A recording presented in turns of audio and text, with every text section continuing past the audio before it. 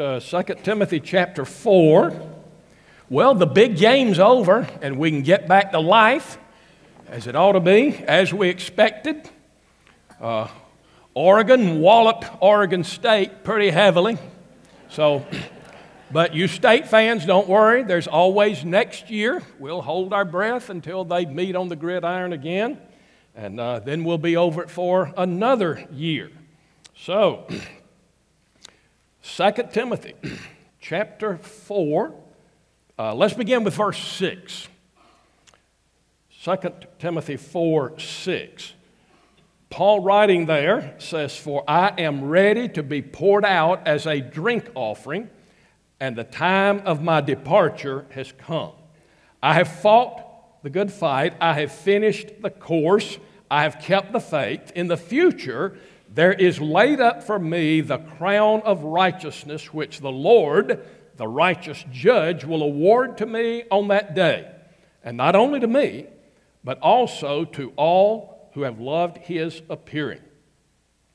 Make every effort," he tells Timothy, "to come to me soon, for Demas, having loved this present world, has deserted me and gone to Thessalonica." You know, there's an old palace in Venice that where there is a row of portraits, one of each of the merchant kings that had ruled over Venice. One of those portraits has been removed because that king became a traitor. That picture was removed, and there was a black cloth that hung over it, representing the shame and the disgrace of that one of those kings. Now, something similar has happened with Demas. Demas was one of the well-respected, admired leaders of the early church. As it were, he had his portrait among those great early apostles of the past, leaders of the church. But now there, as it were, before him and over his picture, the black cloth of 2 Timothy 4:10. This man is now known as the one who has forsaken Paul and likely forsaken the gospel. Now, folks, it's one thing, and it's bad enough to have your picture removed and a black cloth hung in its place for everybody to see. It's bad enough if your name goes down in history and people read history books of a person who has such a failure as Demas did. But folks, what's all the worse is for that to be recorded in the Holy Scriptures, in the very Word of God that is going to be read down through the ages by Christian people until the Lord returns. But that is what has happened to Demas here. Now, before we look at the details of this very sad assertion here, Demas has forsaken me. He has loved the present world. Let's look at the context of the passage first, because when Paul says Demas has forsaken me, he's talking about what's going on in the present. But before he talks about the present, he looks at the past and he looks at the future. Look at verse 7, where he speaks of the majestic past that he has had. Looking back on his life, and by the way, 2 Timothy, this is the last letter that we have from Paul, and he knows, as he says, it's about time for him to go, okay? And so he's reflecting on his life, and notice what he says: "I have fought the good fight, I have finished the race, I've kept the faith." Isn't that comforting? Isn't it great to be able to come to the very end of life and to truthfully be able to make a statement like that? That I've come to the end of life, and basically I have been faithful in running the race.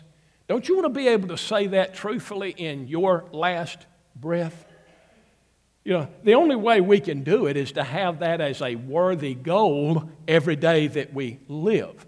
You see, what Paul was able to say in his close to his dying breath, that he's fought a good fight, is because he indeed had fought a good fight. That every day he fought that good fight. and he fought it until he finished. What a great thing to be able to say at the end of life as he looked back. But then look in verse 8, he has a very another comforting statement because he looks forward. He not only looks to the past and finds great grace, but he looks to the future and he says, henceforth there's laid up for me this crown of righteousness, which the Lord, the righteous judge, is going to give me in that day.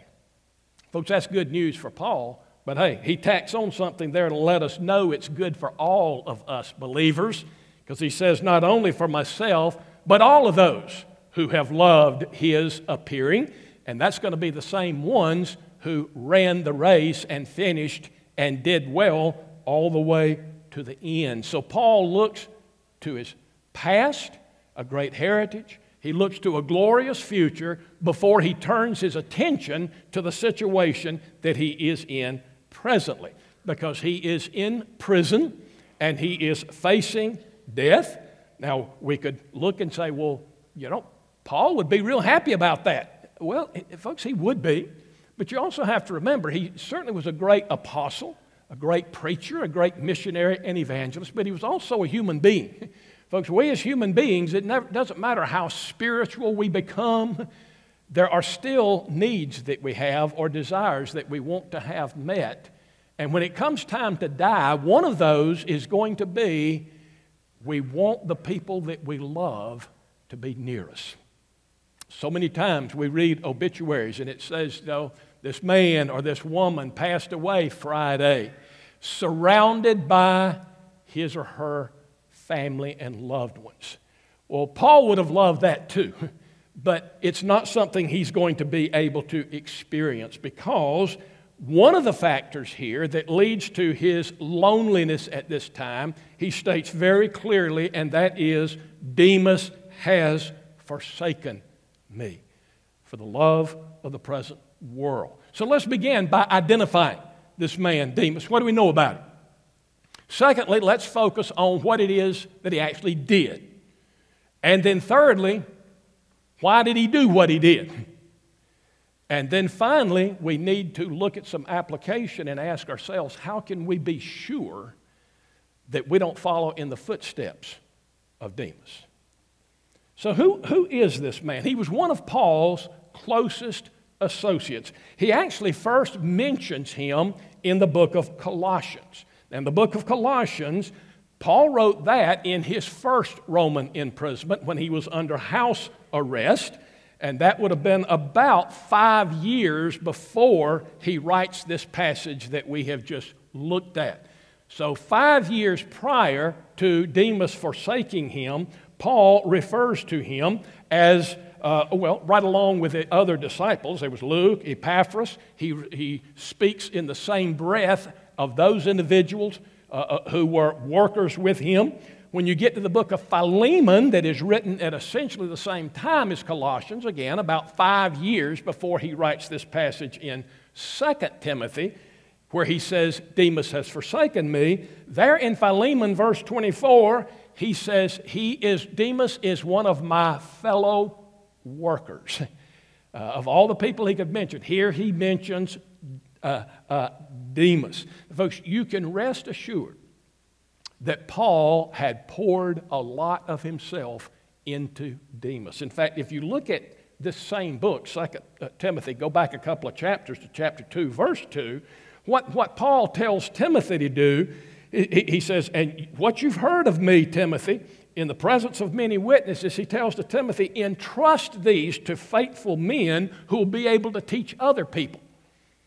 That's what he's told Timothy. Well, you can rest assured that's what Paul had done in his life. He had poured himself into Timothy. He entrusted the great truths of the faith to him, and he had done the same thing, obviously, with Demas, a fellow worker who he had taught probably how to counsel, how to evangelize, how to do the mission work that needed to be done. Paul had poured himself into him, given him a lot of effort. Now, it doesn't appear, obviously, that Demas ever intended to do something like this when he first began to follow Christ. In fact, he would have said, wasn't that great what we heard all three of these baptismal candidates say in answer to the question, do you intend to follow Jesus the rest of your life? Well, Demas may have been asked that at his baptism. And his answer would have been said, absolutely for sure.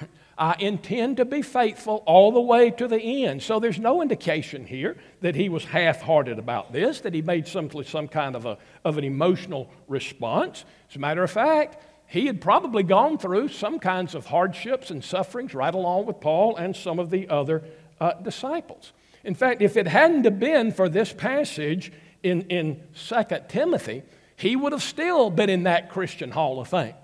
There would have been people today naming their sons Demas, just like they do Paul and Timothy and Daniel, but you never hear that. You don't hear that because of what we find out here in 2 Timothy. We might even had a Sunday school class named after him. Are you a member of the Demas class? And that would have been a great thing to be able to say. Oh, yes. But folks, something happened here. And note the advantages that this man had that makes it all the worse. Because he had the privilege of working with some of the greatest Christians in the history of the church. He had been able to work with Paul and Mark and Luke and Barnabas and Silas and Timothy. Well, wouldn't you like to go into a pastor's conference and that been the lineup of speakers that you got to hear? Well, this guy got to hear that quite often. Okay? He got to hear these people preach. He got to see them evangelize. He got to see them work with individuals. Wouldn't it have been great to have been at a prayer meeting with those men and heard those men pray? Well, Demas was at prayer meetings with these men. He did hear them. There were great advantages that he had. But yet, notice what he did. The text says here that he deserted Paul. Now, folks, the word deserted here means more than he just left Paul. Because Paul goes on to talk about several of the other workers that had left him, but they had left him going out doing Christian mission work. They had left because Paul had sent them out, so they departed. But Demas did something much more than depart. Paul didn't say he departed from me. He said he deserted me. That's to leave someone in very dire straits at the time that they need you. How many times have you heard maybe a young man or woman give their testimony and talk about how their early life had been and say something like, when I was 3 years old, my father deserted us. Folks, he didn't just leave, he abandoned them. In fact, this is the same word that Jesus uses when he's on the cross, when he cries out, my God, why have you forsaken me? And so Demas has abandoned Paul at a time of his great need. And it was a time of great need. He's just told Timothy in the verse we read, come to me quickly. Why does he need him to come quickly? Well, he tells us in verse 6, because I'm being ready to be offered up as a drink offering. My time of departure has come. Paul was at the point where he was about to seal his life's testimony with his blood. He was about to die, and he wanted the people that he loved and he cared about there, and it was at this very time that Demas forsook him. And I'm sure that devastated Paul. It hurt him badly. Folks, I imagine you're aware the only person that can actually hurt you deeply is the person you love. That's the only people that can hurt you deeply, is the people that you love. And they indeed can hurt you very deeply. And Paul's hurt does here run very deep. Okay? His very deepest and dearest hopes were lost in this departure of this individual. Okay. And I can tell you through the years of both pastoral ministry and of a teaching profession, the ones that actually hurt the most were not the ones that you ran across that were not committed at all, or if they were, it was very little commitment and then they walked away. It's those who seem to have shown a true love for God and a true love for His Word. The ones that really hurt are when those walk away. And that's essentially what happened to Paul here. And in forsaking Paul, he was apparently seeking the gospel. As we're going to see, he doesn't seem to be going to Thessalonica the way some of the other people Paul had mentioned here who had gone, that were going to preach the gospel. He departs to Thessalonica. And let me assure you, anytime a person has a heart to leave the gospel and to leave Christ, there is always going to be a Thessalonica that the devil has prepared for you. There's always going to be a place that you can go. There's also always going to be maybe a person that you can go with that will lead you there and accompany you to wherever it is. If you want to leave the faith, if you want to leave the Christian teachings, Satan is there to make it as easy for you as it is absolutely possible. He had a very convenient place to go, and he went. He departed to Thessalonica. Now, why did he do this? Well, the text doesn't tell us a lot. It does say it was out of love for the present world. So the one person I read that suggested, and I'm appreciative of people like this because they want to go easy on people as much as they can. You know, give them the benefit of the doubt as much as possible. One writer said, well, he might have gone there. You know, there was a strong, vibrant church there at Thessalonica. Well, folks, I don't think he was going to Thessalonica to go to a nice, vibrant church that was there. I think there's a couple of problems with that. One is just says he actually went because he loved the present world. He was in love with things that he should not have been in love with. But there's another reason is, folks, when people fall in love with the present world, they don't go around looking for a good church to attend. In fact, they do exactly the opposite of that. When they begin to fall in love with the world, they don't want to be in a good church because they're going to be rubbing elbows with people who are deeply committed to the faith, okay? And that is difficult for them. They're going to be looking in the faces of these devoted churches and church members of people who have paid a great price to follow the Lord, who are denying themselves daily and taking up the cross of Christ every day. And they're not going to want to be people like that if they are actually falling in love with the world, as Demas has essentially done here. Now, folks, sadly enough, that doesn't mean that if you're turning away from the truths of the faith that you can't find a church that will accommodate you. There are some out there, particularly in our modern days, okay? There wouldn't have been any really of them back then, because back then, if you associated and called yourself a church, you were liable to be put to death, so all those people tended to mean business. But that's not what we have today. If you want to depart from some of the great teachings of the faith, folks, there are churches whose doors are wide open to you, and they will accommodate the modernism that we see in our culture. And you could feel right at home in some of those places that call themselves churches but have no right to, because they have deserted the Word of God and have exchanged it for the Word of man. Those churches are out there, but there wasn't any of them in his day. He wasn't leaving Paul to go to a vibrant, thriving church somewhere. It says that he loved the present world. Now, folks, that ought to get our attention. Is there something wrong with loving the world? I mean, John 3:16, what does that tell us? God so loved the world. Are we not supposed to love the world? Yeah, while John 3:16 says God so loved the world, 1 John 2:15 says, don't love the world, neither the things that are in it. Are we supposed to love the world, or are we not? Folks, that's why we have to be very careful to look at words, just like in biblical language. The same thing's true in our language. You have to look at the context and determine what they mean, you know? If you and I are out at night and we see these mammals flying around, and I say, oh yeah, I bought my son a bat for Christmas. You say, you bought your son a bat? Yeah, a baseball bat. Well, you say, okay, I thought you meant these bats that were flying around. And well, you have to understand the context of the word, because bat can mean a couple of things. And a trunk I'll leave that for you to figure out. It can mean about 5 or 6 different things, okay? Which one are you talking about? Well, you have to look at the context. And there are words here that are saying here, the words that are, this word that is often translated, world, in some of your translations, it might have read that he loved the present age. Both of those translations are very acceptable here.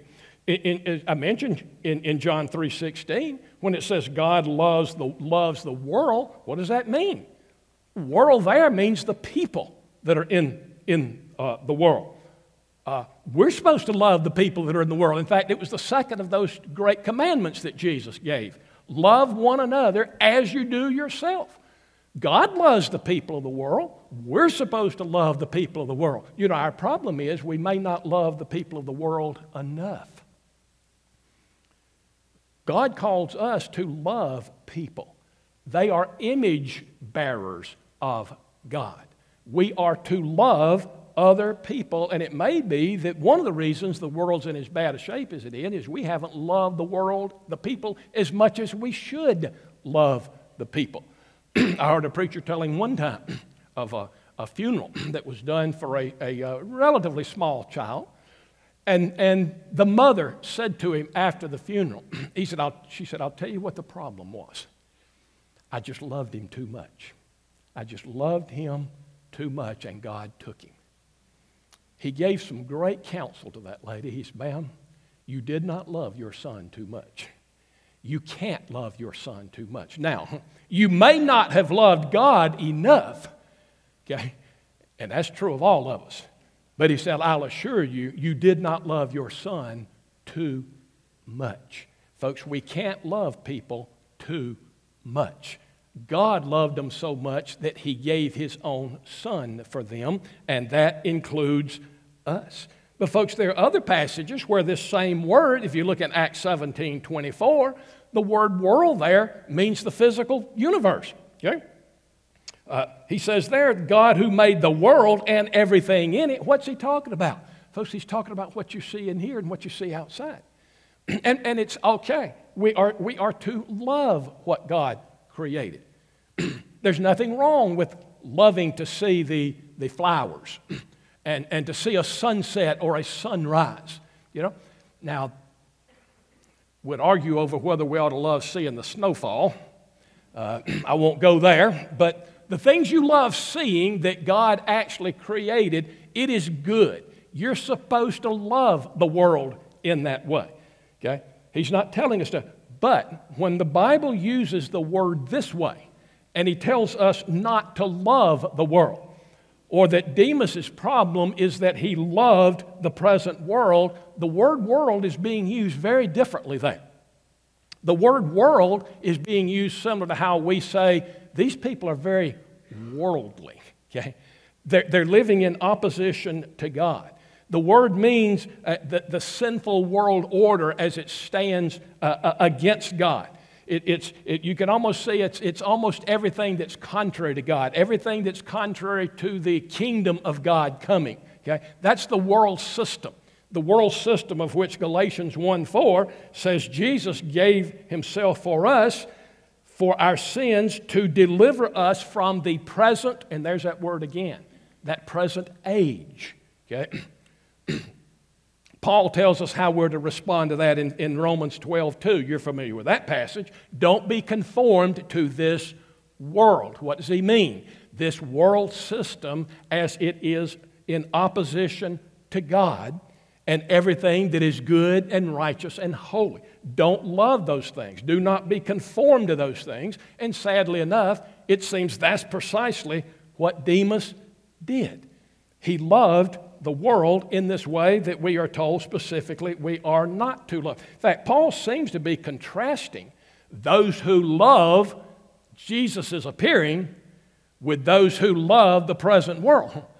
Those who love the present world, as he has spoken of as this world system, do not love Jesus and his appearing. And those who love Jesus and his appearing do not love the world system in opposition to God. Now, folks, we do have a role to play in that world system. One thing is we have to live in it, okay? But in living in it, we are to make a difference in it. We are to leave a mark on it. It is not to leave a mark on us. That's why Jesus said, you're the light of the world. You know what that's telling us about the world? It's telling us it is in darkness. It needs our presence. And we're to be out there making a difference in the sinful world. But we're not supposed to be falling in love with it. In fact, if we will love the world the way we're supposed to, then we won't love it the way Demas loved it, the way we're not supposed to. We will be seeking to be different and distinct from the world in order to bring light to the world that it needs so much.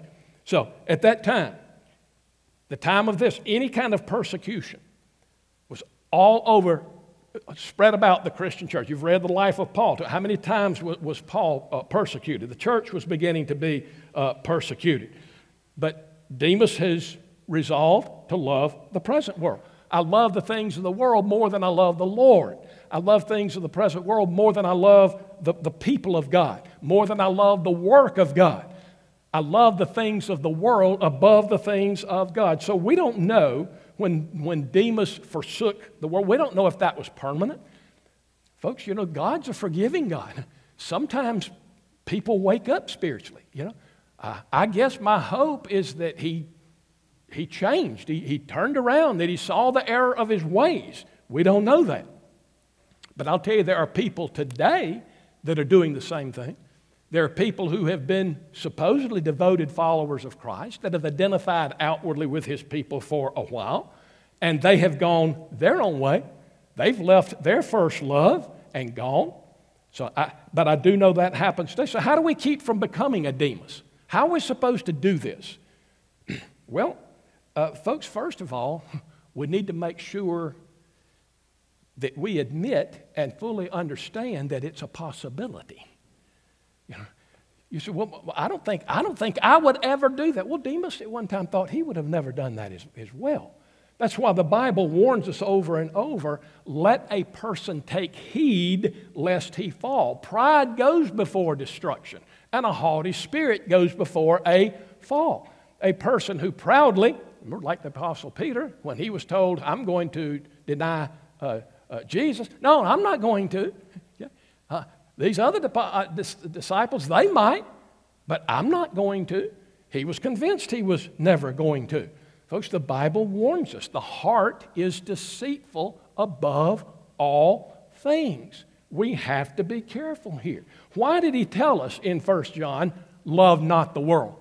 Why did he bother telling Christians that? Because there's a tendency in us to love the world. That's why. It is a real danger. That's why the warning is actually given to us. And so the first thing we have to do is make sure that we understand that can happen. Folks, there's not a person in this auditorium today who would have been less likely than Demas to go the way of the world. He would have been the last person that we would have thought. It surprised, I'm sure, not only Paul, but those who were the nearest to him. So how do we do this? It's fastening our eyes upon Christ and leaving it there. It also means we're to beware of even the very beginnings of something that would lead us astray, what we may refer to as a little sin. And it finds its place into our hearts, and before long, it becomes something very powerful. Engineers were called out one day to find out why a rock that had been sitting up on the side of a mountain looked like now it was beginning to roll off onto a highway. They couldn't understand why a rock that large, why it would have begun to move. And when they got up and began to discover, it seems a little old tiny acorn had fallen into the crevice of the rock. And that the circumstances were exactly right for that to germinate and begin to grow, and to begin grow a tree with roots that began to move that big, huge rock and turn it up on its side. Folks, who would have ever thought that a little acorn could have done that? Well, when the conditions are right, it can happen. And I'll tell you, there's a roaring lion seeking whom he may devour, and he is seeking to make circumstances exactly right for something like that to happen in your life and in mine. We have to be very careful at the very first sign that there's something creeping into our lives that the devil could use to end up, for us, ending up precisely as he did. Folks, the only way to avoid falling in love with the wrong thing is to fall in love with the right thing. It is to fill our hearts and to fill our minds with the things of God. It has to be our minds are going to have something in it. Our affections are going to be somewhere. And that's why the Scripture tells us over and over, set your affections on things that are above. Again, because if we love the right things, we won't love the wrong things. Make sure that we love Christ with all of our hearts. That we realize when we look at the world around us, folks, we are strangers and pilgrims in this world.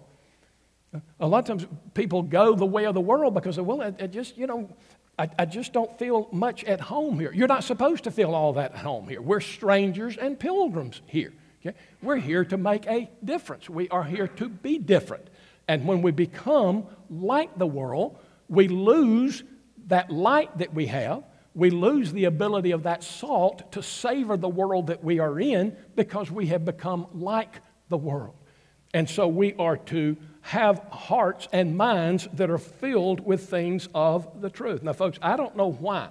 He doesn't tell us everything, whether he denied the faith or whatever else. But I hope I don't have to point out to you. I'm sad to point it out, but I hope I don't have to. The folks, there are various reasons, much more in our last 5, 6, 7, 8 years of people doing exactly what Demas has done here, more than we have ever seen in the past. And I'll tell you, there's a telltale sign that a person is in the direction, is beginning to walk in the direction of ultimately denying the faith. And that is when that person begins to soft pedal the biblical truths that run contrary to the philosophy of this age. When they look at the truths of the gospel and they see those as in conflict with the world, and that we are actually to live counterculturally. And so they began to play down those truths, okay, that are not palatable to the world. Folks, when that starts to happen, you're beginning to take the first steps that Demas actually took. It begins by asking in the heart that age-old question again and again. That question from the Garden of Eden. Has God really said? Folks, you see that first temptation in the garden? Eve wasn't tempted to lie. She wasn't tempted to kill somebody. She was tempted to deny what God had actually said and to question whether or not it was true. And then look at the devastation that resulted from that. Questioning, did God really say? Has God really said that marriage is between a man and a woman? Did he really say that? I wonder. Did he really say that the only acceptable sexual activity was between a man and a woman in a marriage covenant? Did he really say that? Folks, as I mentioned earlier, there are many churches, too many, where we have the truth over here, and then we have the lie over here, and they want to play the middle ground. They want to show you, yeah, you can still broadly be Christian. And really, maybe we need to rethink some of the truths of the faith. Was the church right on some of these issues? Did God really say that? Folks, there are organizations, again, that call themselves churches that question the absolute truths and standards that God gave to us. Jesus said, I'm the way, the truth, and the life. No man comes to the Father but by me. Did he Did he really say that? Did God really mean that? Folks, when we begin to soft pedal the truths of the Word of God that are not palatable to the world that is out there, we are beginning to take steps of doing precisely what Demas did, and that is forsake the truth. So what do we need to do? Folks, we need to do precisely what I've said, and we need to pray, and more than ever, we need to pray for our children. Folks, you need to pray for your grandchildren. You need to teach them these very truths that we are talking about. The importance for them to understand, to be able to say what Paul says, faithful unto death. Whatever happens, the truth is the greatest thing that we are to live for. You know, it's interesting.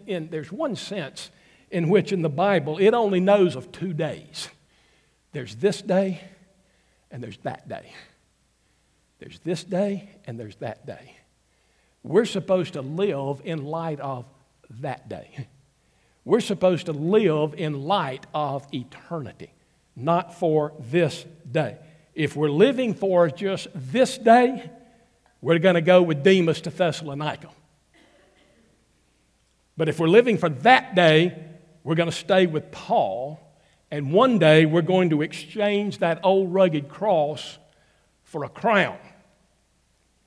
But it's only if we're faithful. And that's what God calls us to be. Stand with me if you would. Father, we thank you for these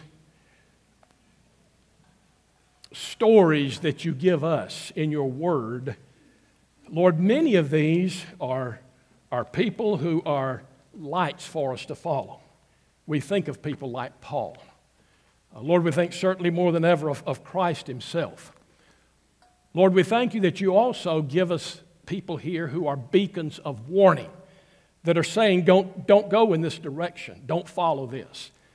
And Lord, we thank you that you've loved us enough to record these words even about Demas here. Lord, help us to not be people filled with pride, to think we never could do these things. Lord, show us who we really are so that we would entrust ourselves completely to you. That, Lord, we would find out for truth that if we're going to persevere, it's because you preserve. And so, Lord, we ask you day by day and sometimes moment by moment, Lord, grant us the grace to stand firm in the truth. Lord, help all of us here today to live this day and every day in light of that day. Lord, help us to live this day in light of that day in which you are going to give us that crown of righteousness and say, well done, good and faithful servant. Lord, help us to be faithful to the glory of God who loved us and gave himself for us through Christ, in whose name we pray. Amen. Thank you for listening to this sermon from Edwards Road Baptist Church. We hope you are meaningfully involved in a local church, but if you aren't, we would love to have you join us on Sunday mornings as we worship God and hear from His Word together. You can find more information about our church by visiting our website at edwardsroad.org.